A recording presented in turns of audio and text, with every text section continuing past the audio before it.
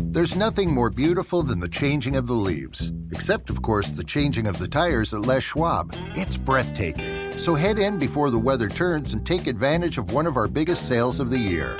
Les Schwab Tires. Doing the right thing matters. All right, we are just a couple days away from the Seahawks home opener against the San Francisco 49ers. And you know what the day before is this week?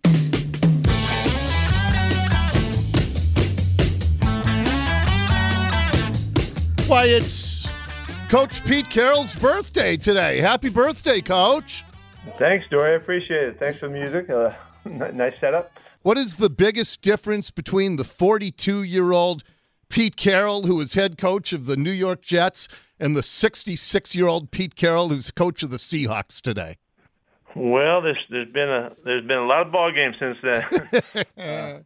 Fortunately, there's been a lot of winning, but there's been a lot of ball games since then, and at that time, gosh, it's frightening to think that I was trying to be a head coach in the NFL with the experience that I had and the awareness that I had in differentiation to what it is now, you know, and what it was like here in the last few years. It's been way different. That was a fun experience, but I didn't have a clue.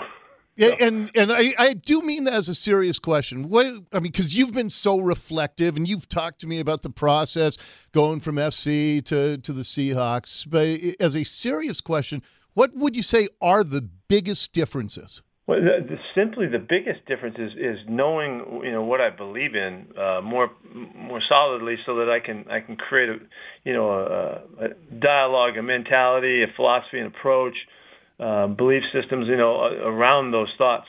I was just kind of in the middle of coaching football and having fun doing it, and then somebody said, "Hey, you want to be the head coach?" And I said, "Okay." You know, I didn't have any preparation for it.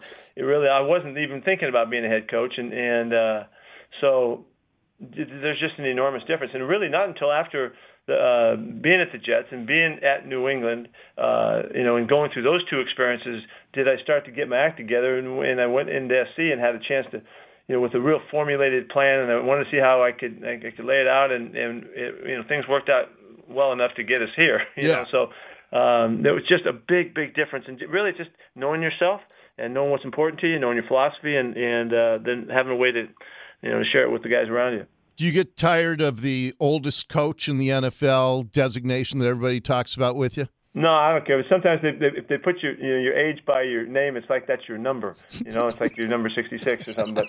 But other than that, no, I don't care. I mean, I feel pretty good, you know, and I'm having fun. And if this is what the oldest guy, you know, feels like, then I'm feeling pretty fortunate. Yeah, and what is that secret? You know, it's because I'm a few years behind you, but what's that secret to being eternally youthful, Pete? I don't know. My wife, Glenna, says it's zeal. Zeal. And, you know, I don't really know what that means, but I'm sure she's right. I think that's when you scrape the lemon peel off of something. Isn't that zeal? You know, every day to me is pretty fun, pretty important, and I don't have any problem getting up in the morning, getting ready to go, and so I'm very fortunate in that regard. You said something fascinating this week about the 49ers general manager, John Lynch, who you guys are contractually obligated to be open and to talk with your broadcast partners, and he was a top analyst for Fox. And I don't know if it's funny to you, but it was interesting to me to hear you talk about how open and how much you've divulged about your team and the way you play and the way it's constructed. And now he's on the other side as 49ers GM. Then with that, really, tell me a little bit about that. That's an interesting dynamic. Well, I really like John a lot, and I have great respect for him as a player and also as a person. And I've really liked him over the years, and liked the kind of his line of thinking and his line of questioning. And as he's trying to figure stuff out, he was trying to figure things out in greater depth and with more concern than others. And so I just fed it back to him, tried to help him, you know. And sure enough, here he is now. Now he's calling shots against us. So that didn't quite work out in our best favor. But I would do it again, of course. But I think it's kind of humorous. Yeah, and that's why I'm asking you all the stuff I am, Pete, because I'm in line to be GM of the Browns next year, I'm told. There you go. Yeah. All right. Well, I'll help you, I promise. Playing in front of the 12. So you started the conversation by saying there's a get-right week. Tell me just about the excitement of finally playing for real in front of these fans again. Well, it's just been such a we've been so fortunate to have the following that we have, and to have the energy at the stadium as we have had over the years, and it's we've worked hand in hand with our fans, and they've been a big part of everything that's going on. We've won a lot of games here, and so I'm just want to tip off that relationship again by a good performance from us and a good performance by the 12s, and have a lot of fun and get jacked up and do the stuff that makes this place famous. And we have a lot of players on this team this year that have been in other clubs that have played here. They had a big effect on the way that they performed, and it's great to hear that.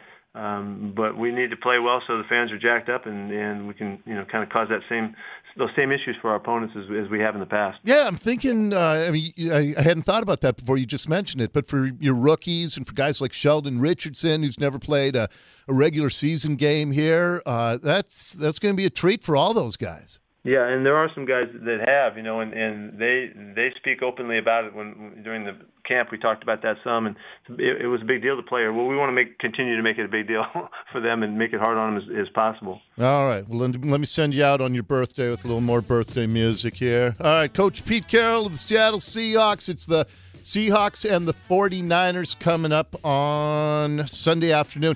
Pete, go get them. I'll look forward to talking to you next week. All right, Dory, take care. Thanks for the wishes. See ya.